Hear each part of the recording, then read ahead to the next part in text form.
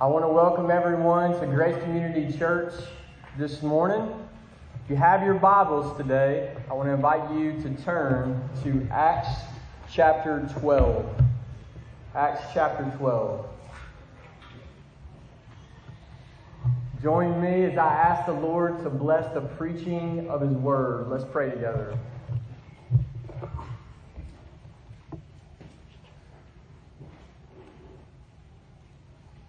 Lord, we know that in your word you say that you have life in yourself. And that every other thing, every created thing derives its life from you. You alone have life. You alone give life. You alone sustain life. And we worship you today, Lord. We gather together as the people of God in Christ Jesus. And we worship you today as those who have been brought from death to life. You have raised us from spiritual death. And you have granted us graciously spiritual life forever. Every one of us who are in Christ. And we come to worship you, God. You're a mighty God, and you are an amazing Savior, Lord. And you have taken out our heart of stone, and you have given us a heart of flesh, and you have opened our blind eyes and unlocked our deaf ears. And you've loosed our tongue, Lord, that couldn't speak your praise, God. And we gather together as those who have been brought from death to life. We are alive in Christ, and we come to give the fruit of our lips that give praise to your name, Lord. And we honor you now and honor you forever as the Lord our God, our Creator and our Redeemer, the God who paid for our sins with the blood of His only Son. Lord, we worship you today. And we gather together as your people to hear your word, to be addressed by you, the God that we love, our Father in heaven, the God that we serve, King of the universe.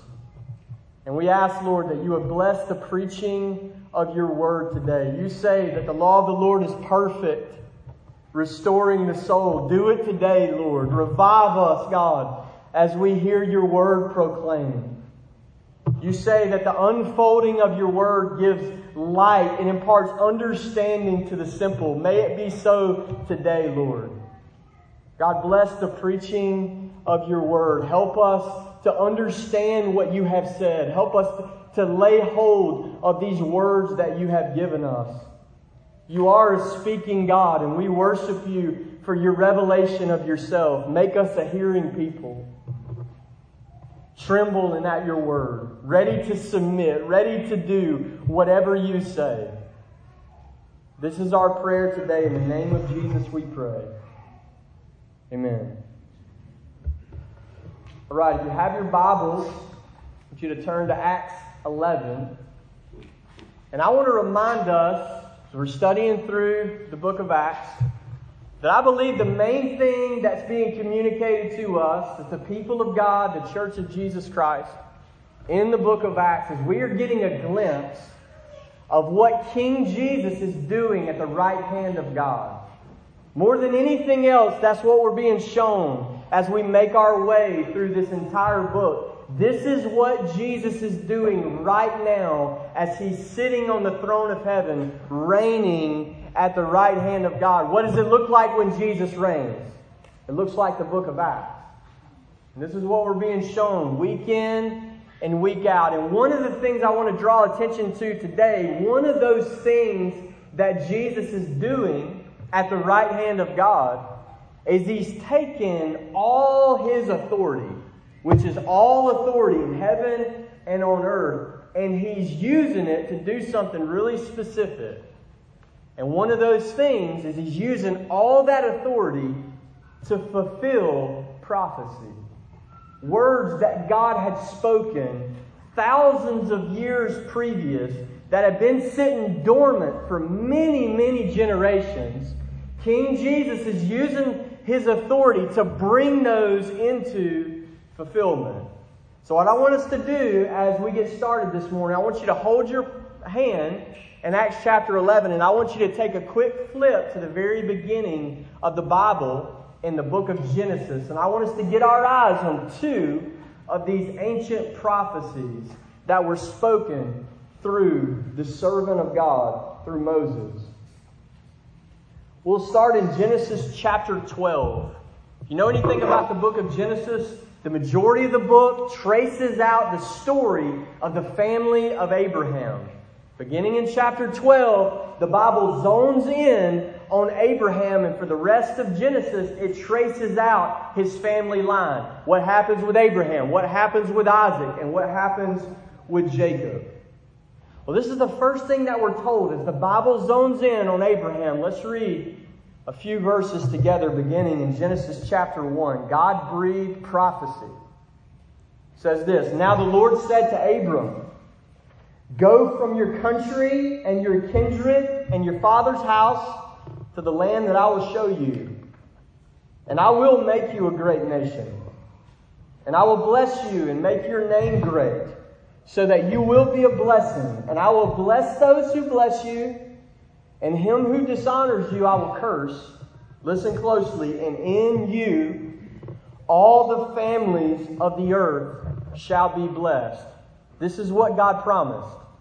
He promised a global blessing, all the families of the earth, and He promised that that would come through a descendant who would descend from Abraham. This is the promise. That's the prophecy. Okay? And then let's go to the very end of the book of Genesis. So these are prophecies that frame the book of Genesis from ancient days. Go to Genesis 49. The very end of the life of Abraham's grandson, Jacob. We get prophecies to the 12 tribes of Israel, and to the tribe of Judah, we read these words in Genesis 49, verse 10. I want you to see this. This is what God said. "The scepter shall not depart from Judah, nor the ruler's staff from between his feet, until tribute comes to him, and to him shall be the obedience of the peoples." So I want us to learn this well. This is what God said. This is what God promised. Keep your eyes on the family of Abraham, because one's coming from his line that's bringing a blessing to all the families of the earth. And it gets more specific here in Genesis 49. Not only are we promised an offspring, but we're promised a king. One who holds a scepter, a ruler, will arise from the tribe of Judah. And what does God say? To this one, to this king, from the tribe of Judah, shall be the obedience, not just of Israel, not just the king that's going to come forth and rule over Israel. God said to this king from the line of Judah, to him shall be the obedience, look closely, of all the peoples. The obedience of the peoples. This is the nations, and we dug into this last week. The peoples of the earth, all the tribes, all the families, all the peoples. This is what God said. This is what God promised. But here's the thing. These promises were made, and then they were sat on the shelf of human history, and they sat dormant for over 3,000 years.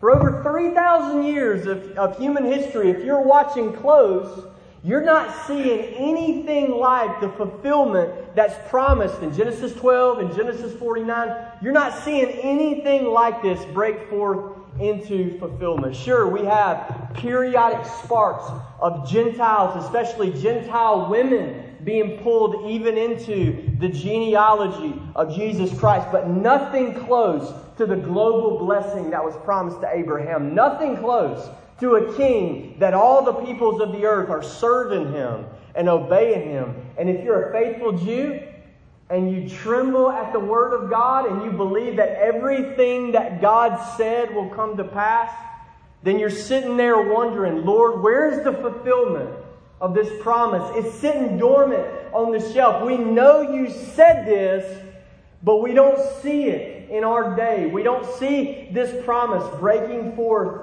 into fulfillment. Where's the all nations blessing? Where's the all nations obedience to the ruler from Judah? And brothers and sisters, this is what makes this portion of the book of Acts so unique.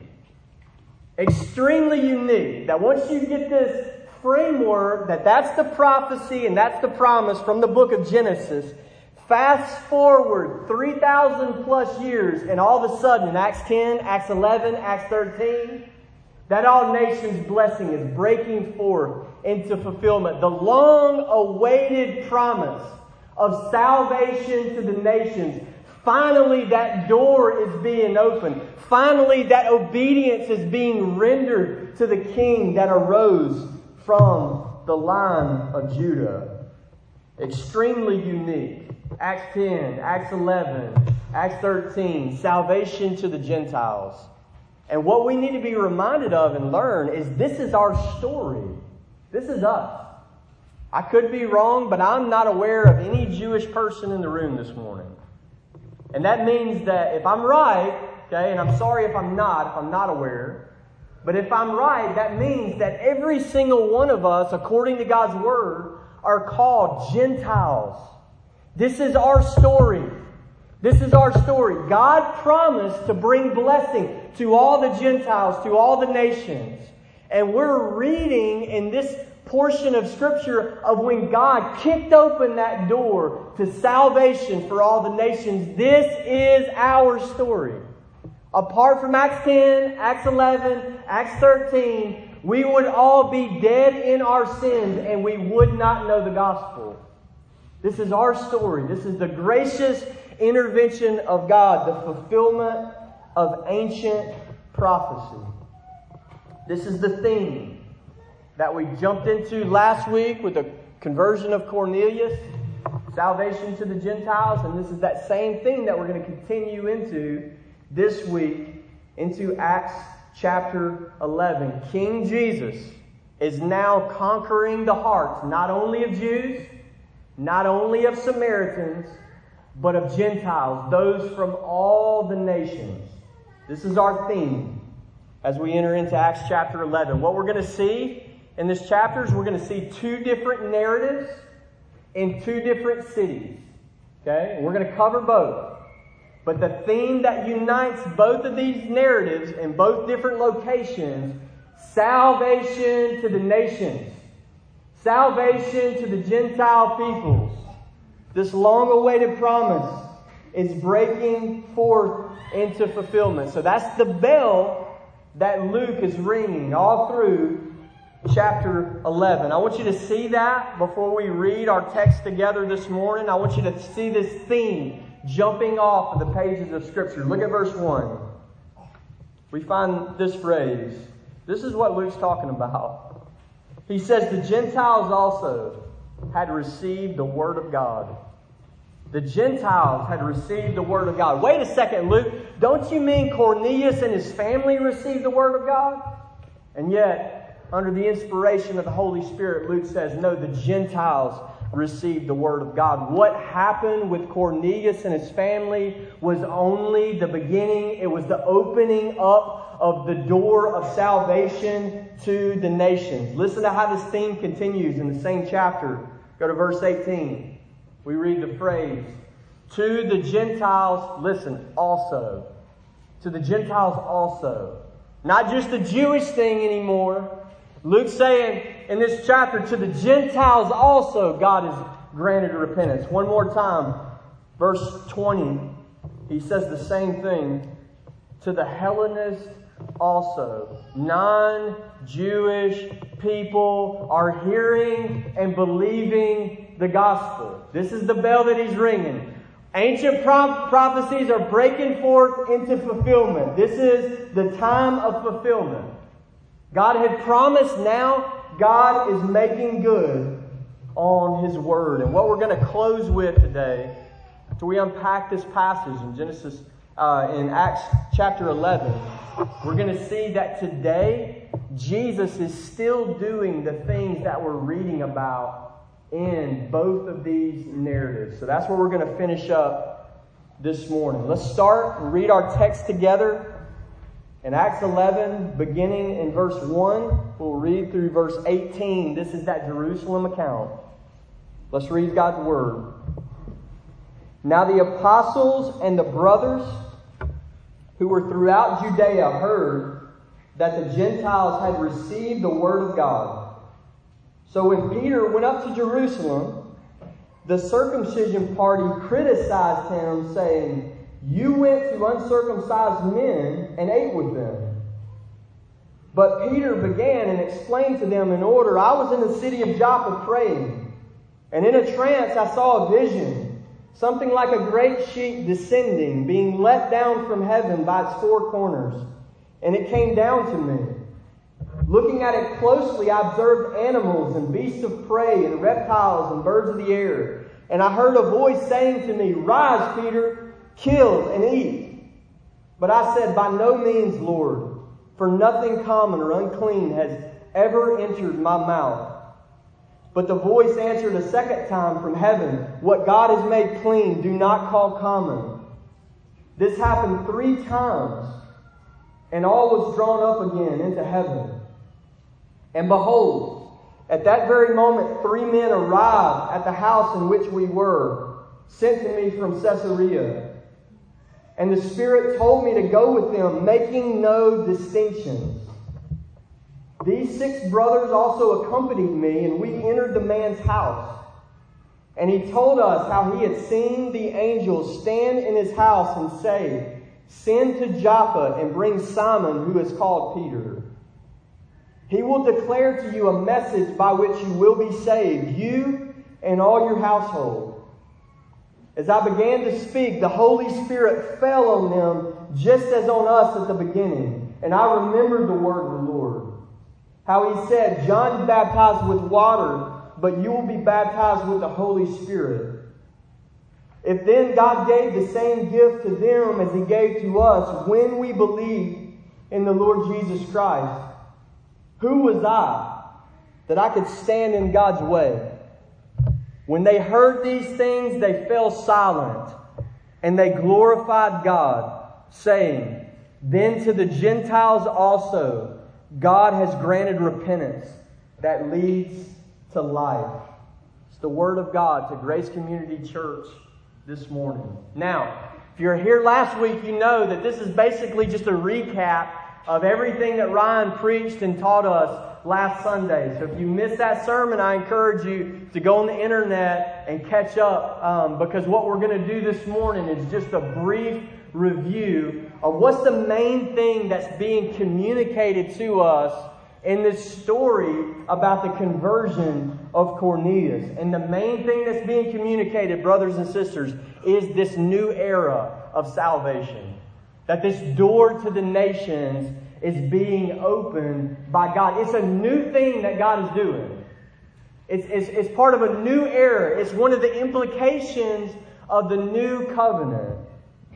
And what we see in the beginning of Acts chapter 11 is that the church in Jerusalem, they were ignorant of this new thing that God was doing. They didn't know about this new era. They didn't know about this new thing that God was doing. And so they criticized Peter. We read that in those early verses. Verse 2, "You went to uncircumcised men and you ate with them." And so their criticism is regarding the Old Testament Jewish dietary laws, the Old Testament Jewish holiness code, that God had said, if you eat these things and refrain from these things, you will be clean and you will avoid uncleanness before me. It's part of the way that God marked off Israel, his people, from the nations. And then the opposite is also true. If you eat these things, God had said, that are forbidden by this holiness code, you will be rendered in a state of ceremonial uncleanness before God. This is their charge to Peter. You're breaking God's word. You went and ate with uncircumcised men, unclean Gentiles. And what Peter begins to respond to this Jerusalem church is he's bringing them into this new era. Brothers, God has done something new. God is doing something different. And as he relates this vision that God gave him, he's appealing to new revelation. God has given new revelation in Christ. And what we see in this vision that God has given to Peter is we see the Old Testament dietary laws, that Old Testament ceremonial holiness code has been fulfilled by Christ. And listen closely, it's obsolete. There's no place for it anymore. It served its purpose, and then Jesus came. And then Jesus fulfilled it, and then He set it to the side and made it obsolete. In fact, the whole Mosaic covenant is fulfilled in Jesus Christ and replaced by a new covenant that God has given to His people. Fulfillment. We are in the days of fulfillment. And one of the things, the very next implication of the dietary laws and that holiness code being torn down is all these distinctions that were being made are being torn down with ceremonial law. And this is why Peter is saying that the Spirit told him in verse 12. The Spirit said to Peter, He told me to go with them, making no distinctions. That's what the new era is about. That's what the times that we live in. This is what God has said about this age. This is no longer an age of ethnic distinctions. God has torn down these barriers, and now God is doing a new thing. And this is what Peter is telling the church in Jerusalem. God's given new revelation. Special revelation. God's saying something new. And then He says, and God sealed it with a Pentecostal manifestation. It wasn't just something that I, ate a weird meal and heard some weird words and just blamed it on God. No, God sealed this revelation with a manifestation of Pentecost. And there was a Gentile Pentecost that as Peter was preaching the gospel to the Gentiles, the Holy Spirit poured out in a visible, public, demonstratable way. To such the degree that Peter says, after God does this, who am I to stand in God's way? And so we're being brought into the new era of salvation to the nations. And this story of the conversion of Cornelius. And the best way I can say it is this. Clean and unclean in the new age, in the age that we live in, it is no longer determined by dietary law and Old Testament ceremonial law. Clean and unclean now is only determined by faith in Jesus Christ and nothing else. Okay? That's what renders you clean or unclean before God in this age. Faith in Christ and nothing else. And so listen to what Peter appeals back to when he tells this story again in Acts chapter 15. If you have your Bible, just turn over a few pages. And here's how he summarizes this conversion of Cornelius and his family. Acts 15 verse 8 says this. And God, who knows the heart, bore witness to them by giving them the Holy Spirit, just as He did to us, and He made no distinction between us and them, having cleansed their heart by faith. You catch that? Anyone who believes the gospel in the new age is clean before God. End of sentence, end of paragraph, full stop. Faith in Jesus and nothing else.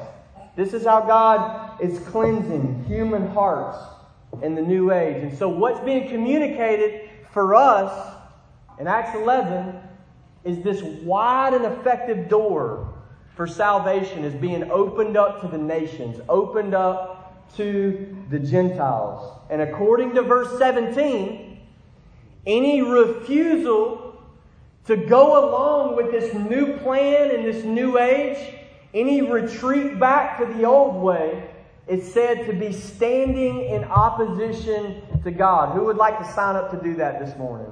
I would like to oppose the God of life. I would like to oppose the God with all authority in heaven and on earth. And that's exactly what we're said to be doing if we stand in God's way of this all nations mission to all the peoples of the earth. A hindrance standing in opposition to God. So this is our theme, salvation to the nations. And this is the same thing that we continue with in the next narrative. It jumps to a different city, Antioch in Syria, but the theme stays the same. Let's read it together, beginning in verse 19. Word of God says this. Now those who were scattered because of the persecution that arose over Stephen traveled as far as Phoenicia, Cyprus, and Antioch, speaking the word to no one except Jews. But there were some of them, men of Cyprus and Cyrene, who on coming to Antioch spoke to the Hellenists also, preaching the Lord Jesus. And the hand of the Lord was with them, and a great number who believed turned to the Lord. The report of this came to the ears of the church in Jerusalem, and they sent Barnabas to Antioch. When he came and saw the grace of God, he was glad, and he exhorted them all to remain faithful to the Lord with steadfast purpose. For he was a good man, full of the Holy Spirit and of faith. And a great many people were added to the Lord. Verse 25, so Barnabas went to Tarsus to look for Saul. And when he had found him, he brought him to Antioch. For a whole year they met with the church and taught a great many people. And in Antioch the disciples were first called Christians. Now in these days prophets came down from Jerusalem to Antioch, and one of them named Agabus stood up and foretold by the Spirit that there would be a great famine over all the world. This took place in the days of Claudius. So the disciples determined, everyone according to his ability, to send relief to the brothers living in Judea, and they did so, sending it to the elders by the hand of Barnabas and Saul. By the hand of Barnabas and Saul. So what the text does at this point is it zones in on this church, and we call it the church in Antioch. And it does this for a reason. This church is going to become the epicenter of that mission to all nations. This is going to become the most explosive missionary church that I think you could argue has ever existed in the history of in all of church history. The church in Antioch. And it zones in on how this church began. And that's Luke's first move. Beginning in verse 19, we are told of how this church was founded. How this church was founded. We are told that men from Cyprus and Cyrene, and it is important, we'll come back to this in a minute, that these men are unnamed. We don't even know their name, but they were responsible. Actually, they were instruments that Jesus used to plant the most explosive missionary church that's ever existed. We don't know their name, but we know they're men from Cyprus and Cyrene. They were scattered because of persecution in Jerusalem, and the text tells us that as they were scattered, they went on their way preaching the gospel. They were preaching Jesus wherever they had happened to be, wherever they were scattered. And the text tells us that they preached the gospel and they made their way all the way to Antioch. From Jerusalem to Antioch. This is a long distance. Okay, this is a month-long journey if you were to take this journey on foot, which these men most likely did. And so they're carrying the gospel to far regions from Jerusalem to Antioch. And what we're told in this text is that as they're preaching, the Holy Spirit is blessing their evangelistic zeal. They are not by themselves as they're scattered and preaching about Jesus. The hand of the Lord is with them and people are getting saved. People are believing the gospel. Verse 21, the hand of the Lord. So they're being used like an instrument in the hand of Jesus. And the text tells us that these unnamed men are responsible for planting the church, beginning the church in the city of Antioch, which according to historical sources, happens to be the third largest city in the entire Roman Empire at this point in human history. Most likely the third largest city in the world, only third to Rome and Alexandria, Egypt, and then it's Antioch, this huge metropolis of people, the gathering of peoples. And they take the gospel right into the middle of this mega city, and the hand of the Lord is with them, and many are believing. So what I want us to see about these men is they are being used by Jesus to spread the gospel geographically. They took it from Jerusalem all the way to the city of Antioch. That's a geographic spread. I'm going to take it from here, and I'm going to take it to where they don't have it yet. But that's not all the text tells us, because it zones in, and this is the main point of the entire chapter, is that not only is the gospel spreading geographically, these men are being used by Jesus to cause the gospel to make a cultural jump. Cultural jump. And so he says this in verse 21, that they were preaching to Jews only, but then we bump into that phrase that we already read at the beginning of our time this morning. But then they began to preach, verse 21, to the Gentiles also. To the Hellenists also. The Hellenists also. Not just the Jewish people anymore, but those Greek speakers who are coming out of Greek culture. And in this context, that word Hellenist means Gentiles. It means Gentiles. And so we're being told the same thing in the second story that we were being told in the first story. Salvation is going to the nations. That door of salvation to the nations is being opened. This is the theme throughout the entire chapter. Now I want us to pause right here, and I want us to think about these men. And I want us to think, how would you like to be used like these men were used as an instrument in the hand of Christ? How'd you like that for your life? That the hand of the Lord would fall upon you, that the hand of the Lord would be with you, and you would be used in similar ways that we see these men being used in this narrative. I'll ask this question to Grace Community Church members. I'll ask it like this. What if God blessed a church planting team from Grace Community Church that was sent out from Grace Community Church to plant churches? What if God blessed that team in a similar way that we see God bless these men? What if the hand of the Lord was with them?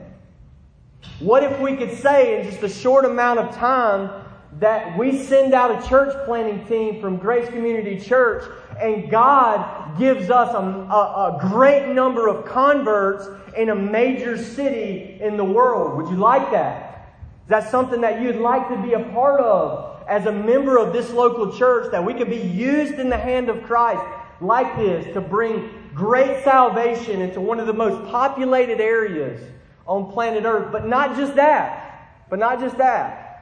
What if God used us in this same similar way, that not only He blessed that church planting team with a great number of converts in a great megacity, but what if God gave us an unreached people group?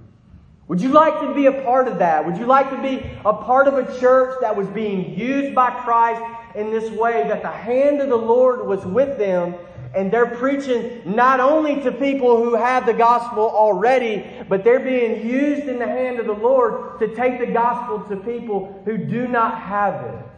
God gave them massive amounts of converts in a megacity, and He gave them unreached peoples. So my question is, would you like to be used in the same way as we see these men are being used in Acts chapter 11? And then I'll ask a follow-up question. What if there was only one condition of you being used like this and our church being used like this? What if the hand of the Lord could be with us, and God bless us in these great and powerful ways, but the one condition is this: nobody will ever know your name. You're not going to get glory for this mission. You're not going to get glory for this massive fruit. You're not going to get glory and be remembered in the halls of fame of church history. They're not going to write missionary biographies about you, and no one will remember your name. Are you still signed up? Are you still there? Are you still all in on the mission of Jesus? That He gets glorified even if we are forgotten. It's just a really quick reminder in this text, brothers and sisters, that the mission field, service to Jesus Christ, is not a place to build a platform. It's not a place to become a famous Christian. It's not a place to make a name for yourself. It's a place to deny yourself, take up your cross, and follow Christ. But praise to the living God, it's also a place that the hand of the Lord can be with you. And you can be used in great and powerful ways as an instrument in the hand of Christ, even if no one remembers your name. This reminds me of that phrase in the mouth of John the Baptist, John 3, verse 30, where John says about Jesus, this is the heart of this servant of God. He says, He must increase. And then He says, but I must decrease. That's the heartbeat of servants of Jesus. We're not after glory for ourselves. We're after glory for our Lord. Then the story jumps. Not only tells us how this church was founded, it also tells us how this church expanded and how this church was strengthened by the Holy Spirit. This begins in verse 22. We're told that Barnabas shows up. Earlier in the book of Acts, Barnabas is called the son of encouragement. Okay? Think like a male version of Paige Mitchell. Okay? Full of encouragement and joy in Jesus Christ. Son of encouragement. That's a great nickname to carry around. I come in contact with this brother, and my takeaway every single time is I walk away and I'm encouraged in the Lord. This is who shows up, and he shows up, this son of encouragement, and he begins to look around at the work of God in this city, and it says this: he saw the grace of God, and guess what? That son of encouragement was rejoicing. Probably because he always did. He had eyes to see Jesus at work and rejoice in the grace of God. And so you have this servant of God come on the scene in Antioch, and he begins to strengthen the church. And we also see in verse 24 that God was with him also. God was with him also. And through his ministry, even more people were being added to the Lord. This is a great evangelistic reaping. The church is expanding through the ministry of Barnabas. And not only that, they're being made strong. This son of encouragement is constantly encouraging this church in Antioch to remain faithful to the Lord with steadfast purpose. That's his message to them. Don't stop following Jesus. Serve Him with everything you have. Serve Him with singleness of mind. Serve the Lord Jesus with singleness of purpose. Seek first the kingdom of Jesus Christ. Don't seek after all these things on earth. Seek the things of the kingdom of God. Set your mind on the things above, where Christ is at the right hand of God. Stay faithful to Jesus Christ. Don't walk away. He's being used as an instrument in the hand of Jesus to bring strength, real spiritual strength to this church. In addition to this, we are told that Saul of Tarsus shows up in this same city. And that's quite a combination. We're going to soon see this combination play out in the book of Acts. And so you have Barnabas there and you have Saul there. And then what's described to us, beginning in verse 26, 25 and 26, is this unique, explosive 1-year period to where the ministry of the teaching of God's Word, the ministry of the Word in this city and in the midst of this church explodes. And Barnabas is teaching the Word, and Saul is teaching the Word, and it's exploding. And a great number are hearing the Word preached by Barnabas and the Word preached by Saul.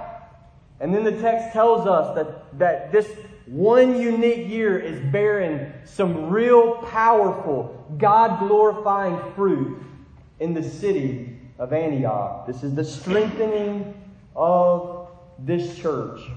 And that fruit is described in two ways. There's a great emphasis laid on the numeric part of this fruit. And we can be reminded by that when the Spirit does a work, people multiply. There's real numbers. Those numbers resemble real souls that are marked by the power and gospel of Jesus Christ. Look at verse 21. A great number. How many? A great number. Verse 24. A great many people. Verse 26 again. A great many people. Numeric increase.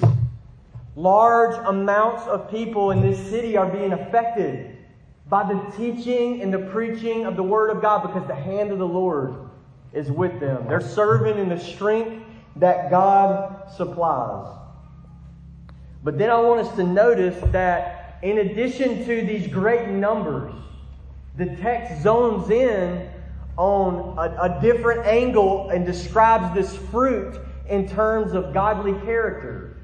It's not just a bunch of numbers that are superficial and skin deep. He also draws attention that this is a deep work of the Holy Spirit, that real Christ-like character is being formed in this church. And I want you to see that in two ways. The first is in verse 26. We bump into that phrase that the disciples were first called Christians at Antioch. So for the first time in redemptive history, the people of God earned this new name for themselves. And I want you to think about what provoked it, because this is a name that the outsiders gave the disciples. Christians. And I want you to think about what would provoke an outsider to look in on a group of people, and the only way that they can describe them is Christians. This is the kind of character that's being formed in this church. Just consider this, okay? That their character was so like unto Christ. Their lifestyle and their heart was so like unto Christ. Their lives, their aims and goals in life were so obsessed with Christ.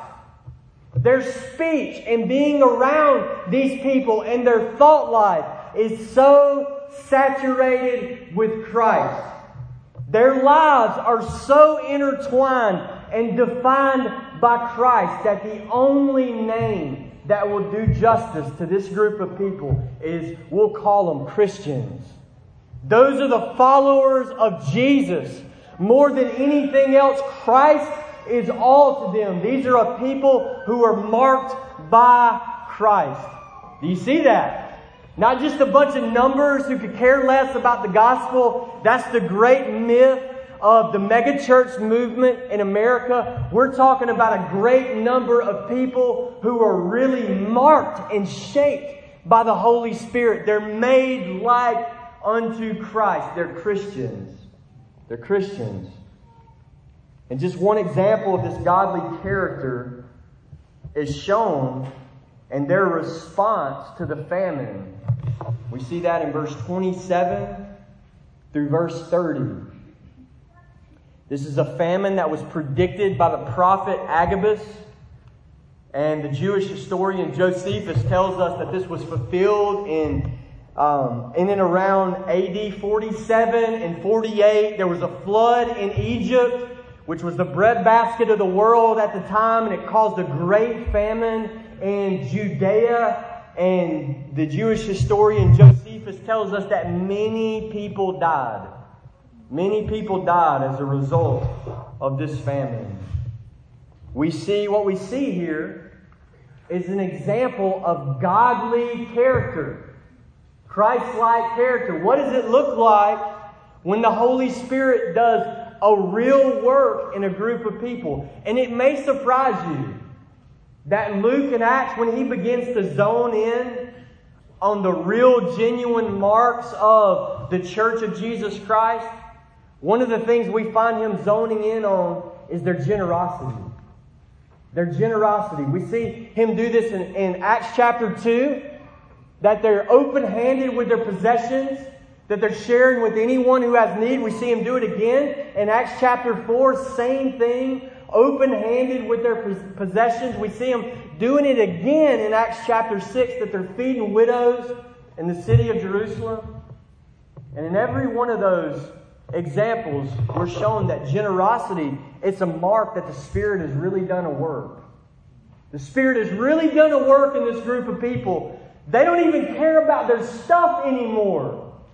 They consider themselves so united in Jesus Christ that one suffers, they all suffer. One rejoices, they all rejoice.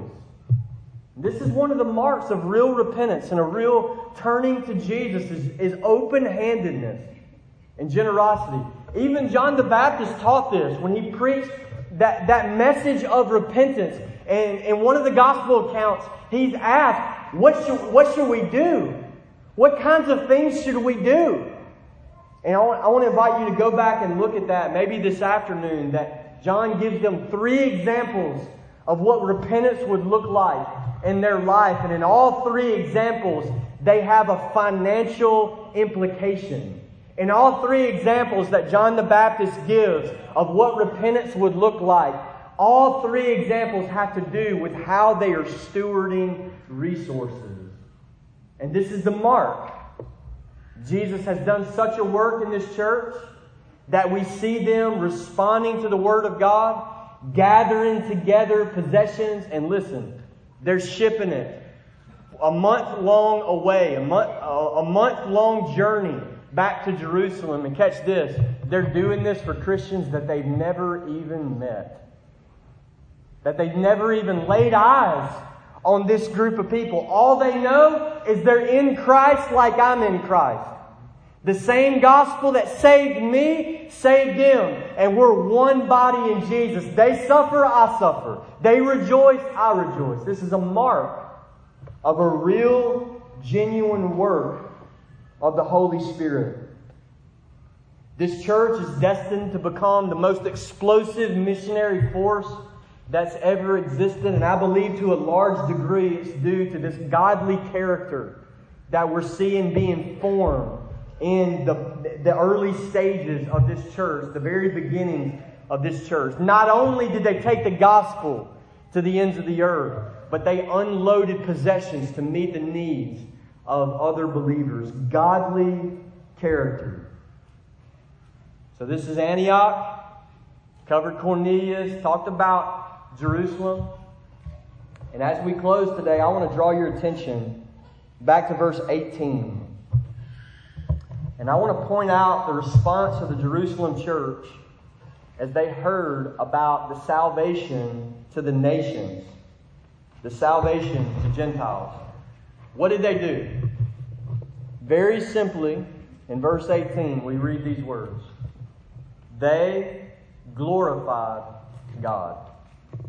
They glorified God. They heard about the triumph of the gospel and the works of King Jesus, and they responded with praise and glory and honor to His name. And I would submit to you today that the proper response to this text, the proper response to this passage of Scripture, and the proper response of any time you hear about the progress of the gospel, the triumphs of Jesus, is worship.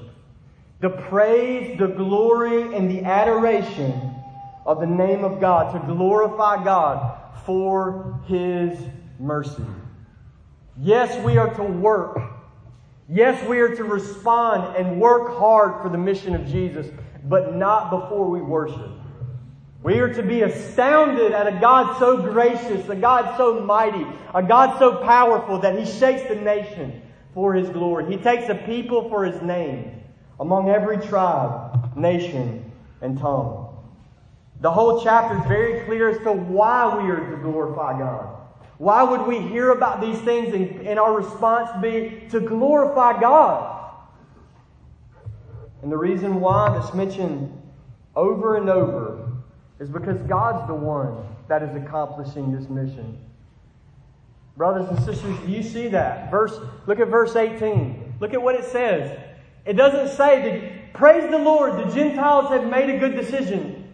Look at what it says. It says God did that. God just granted repentance. He gave them repentance. They repented, but God did this. Praise to His name. Praise to His name. This is a work of the sovereign God. He continues with this same theme in verse 21. He goes out of His way to tell us that the hand of the Lord is with these men. They're not bearing this fruit and bringing about these results with their own hand. This is the hand of God at work in His church. God is the one fulfilling the mission. God is the one accomplishing the mission. You see it again in verse 23. What does it look like when God transforms a major city? Well, according to Barnabas, you get there and you look at it and you evaluate it and you say, that's the grace of God. Same exact thing. This is God at work. This is God at work. This is His power and His sovereign authority. And I'll just mention this. If you have a weak and defective view of the sovereignty of God in salvation, of the power that Jesus exerts to finish His mission, then you're going to have a weak and defective response in your worship to God and your praise to His holy name. You're not going to be able to give Him the glory that is due His name. This is God at work among the nations. God at work in the midst of His church. And I want to jump into our modern world. And I'll close with just a few reminders. And I want us to celebrate together that Jesus is still doing this. Jesus is still doing the things that we're reading about in Acts 10 and Acts 11, that we're going to see happen again in Acts 13, Acts 14. He's the same yesterday, today, and forever. He's still doing this stuff. He's not just the historical Christ and once upon a time this happened. It's still happening. Because Jesus is at the right hand of God, reigning over all of history. And I want you to know today with certainty, with certainty, that the things that we're seeing Jesus do in Acts 11 are still happening today. And we'll break really quickly into a quick history lesson. 1974 is an important date in world missions.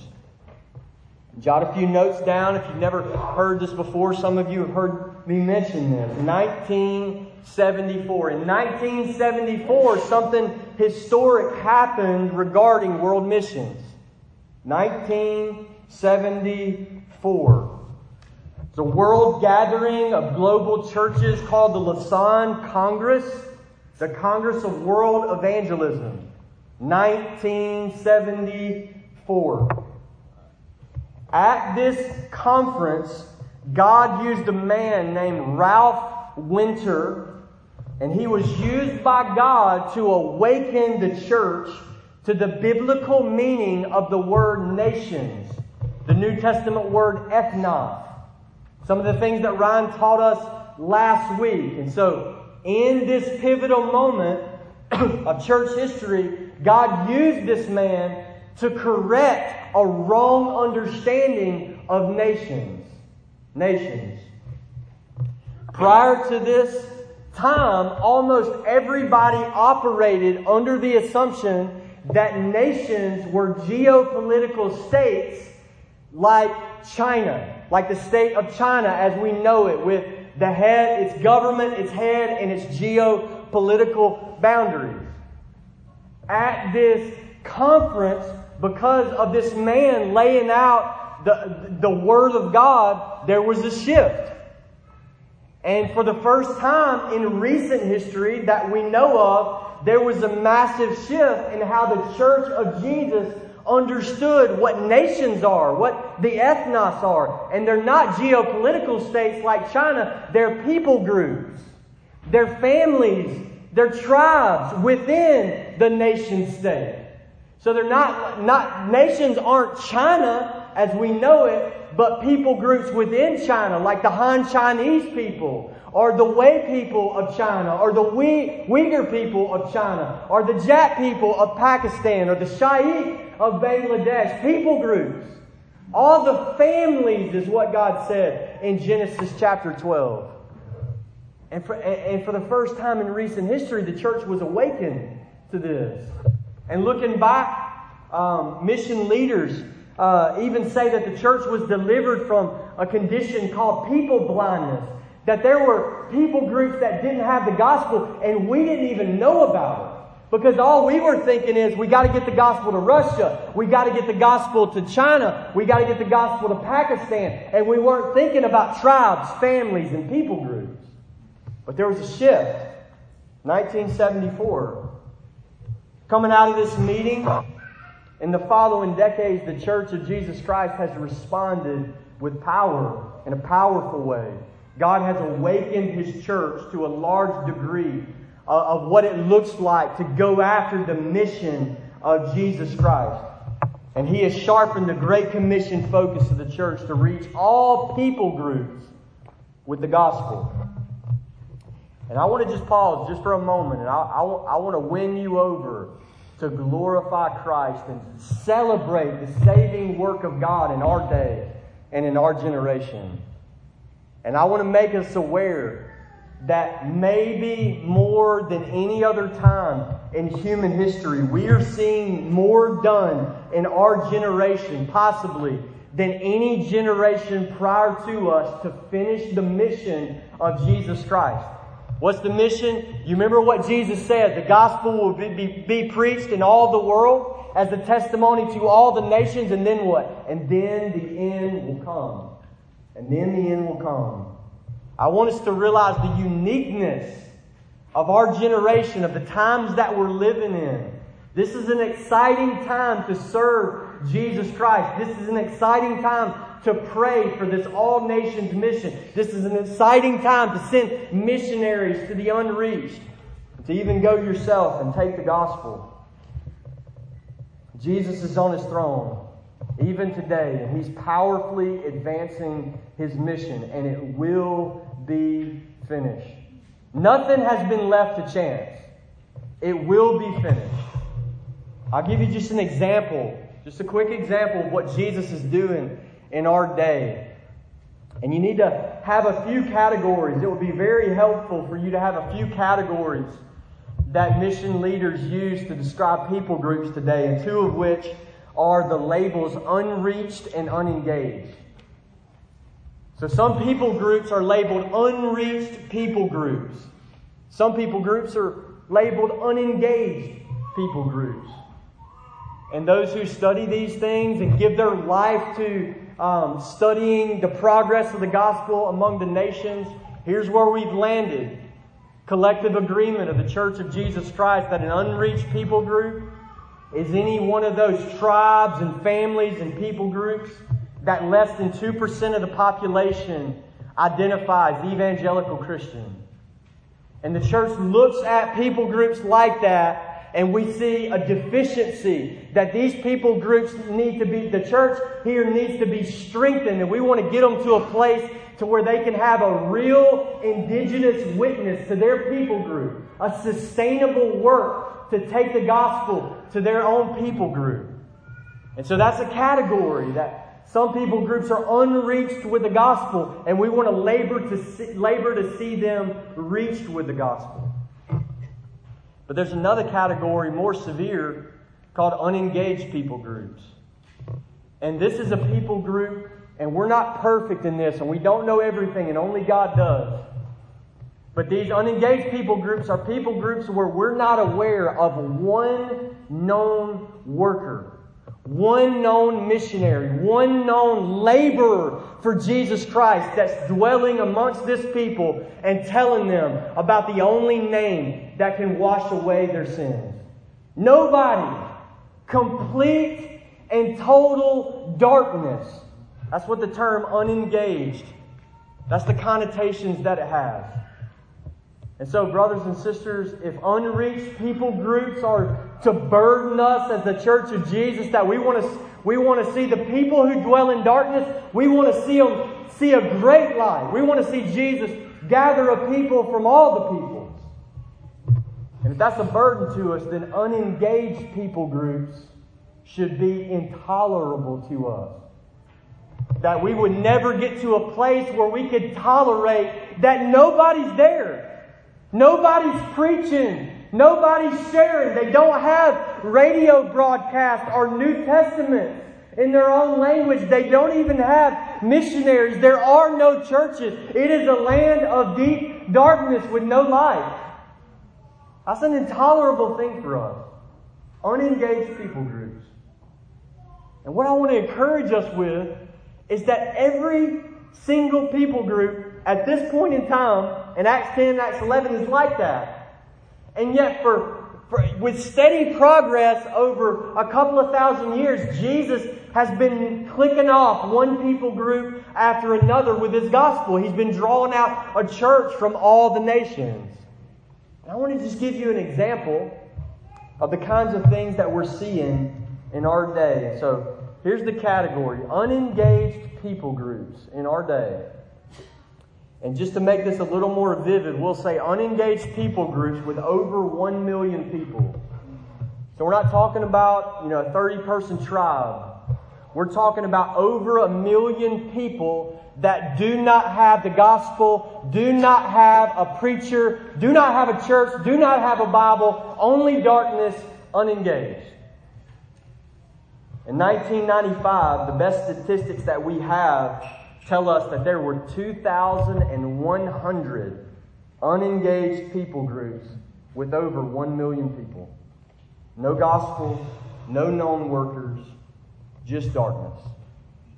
So I want to ask you to do something this morning. If you were alive in 1995, which is when that stat was given, I want you to raise your hand and I want you to keep it up for just a moment.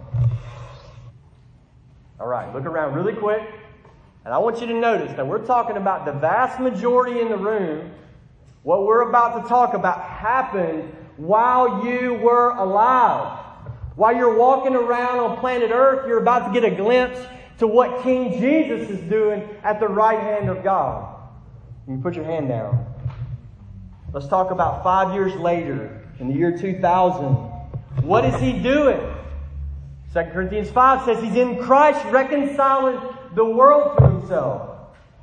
And the unbelieving mocker says, yeah, we don't see any of that. We don't see any evidence of Jesus reigning at the right hand of God. Oh yeah, 5 years later, 2,100 unengaged people groups with over 1 million people turned into 475. In 5 years. What were you doing between 1995 and the year 2000? Because Jesus was gathering together His all-nations bride. Do you see this? This is not just theory. The mission is being finished as we speak. It will happen. Nothing is left to chance. Let's fast forward 10 years later to the year 2010. Brothers and sisters, the best statistics we have is that within a 15-year period, 2,100 massive unengaged people groups turned into 31. 15 years. Hallelujah. Praise to His name. He did that. What were you doing? Something boring compared to that, right? He's redeeming nations, ethnos, peoples, tribes, and languages. All the nations are being gathered. This is what He's doing at the right hand of God. He is ruling and He's reigning. And again, I say that this is an exciting time to serve Jesus Christ. That the mission is being finished. Progress is being made. And what we want to do as a local church is we want to respond when we hear about what Jesus is doing. We want to respond with a heart that says, Lord, it's our privilege to join You in this mission. And I want to highlight that word, privilege.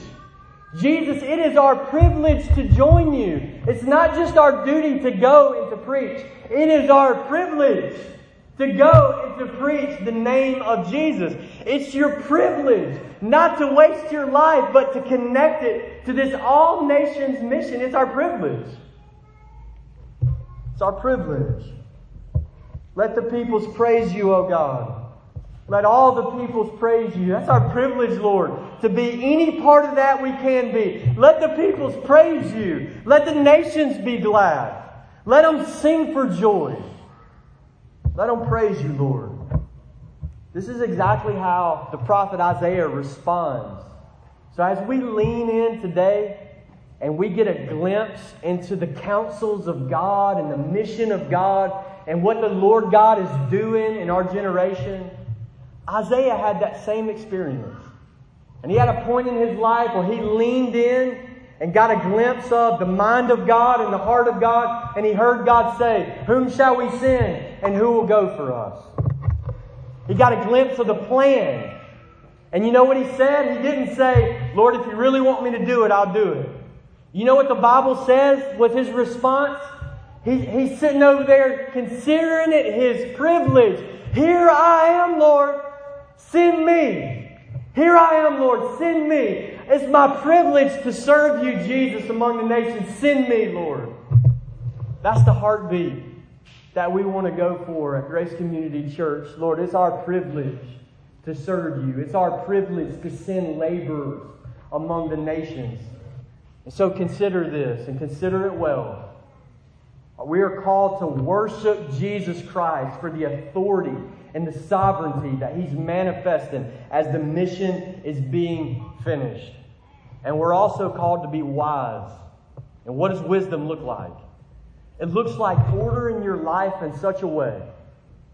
Do you understand this? That your life makes sense to the degree that it's connected to this all-nations mission and the eternal purpose of God.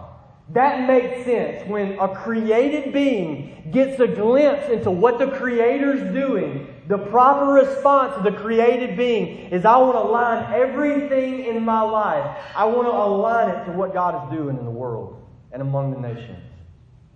And this is our privilege. This is what we want to ask God to do at Grace Community Church. I want to leave you with this glorious thought to consider. Okay? We just got a glimpse of Jesus finishing that mission. And I mean this, that it's just a matter of time before it's finished. It is just a matter of time before that gospel is preached in a global way, and then the end comes and we see the face of Christ.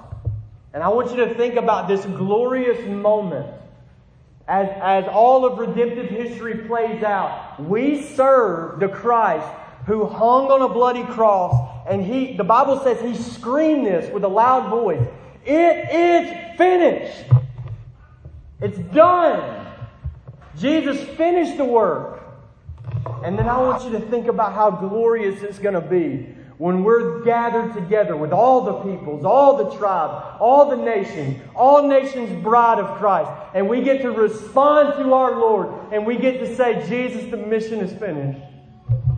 The mission that you sent us into the world to accomplish, Lord, it is finished. The all-nations bride has been gathered. The all-nations blessing has arrived. And to you, Lord, shall be the obedience of all the peoples. Of all the peoples. It is finished. Let's pray together.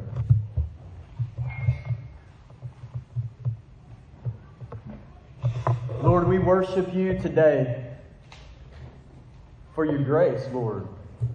Your grace in action, Lord. Your grace that moves you, God, to bring salvation. Lord Jesus, we worship you today as the Savior who has pursued salvation with all of His might, with all of His authority. And we ask, Lord, that you would help us to respond to you in a fitting way, Lord. That you would help us to respond to your mission, Lord, with all of our might. Lord, help us as a local church to come after you and to go after this all-nations mission with everything that we have, with all of our resources, with all of our strength, with fervent prayers, with tremendous zeal, through hardship, through persecution. Help us, Lord, to give everything we have, God, It's our privilege to serve you. God, we ask that your hand would be with us. In Jesus' name we pray. Amen.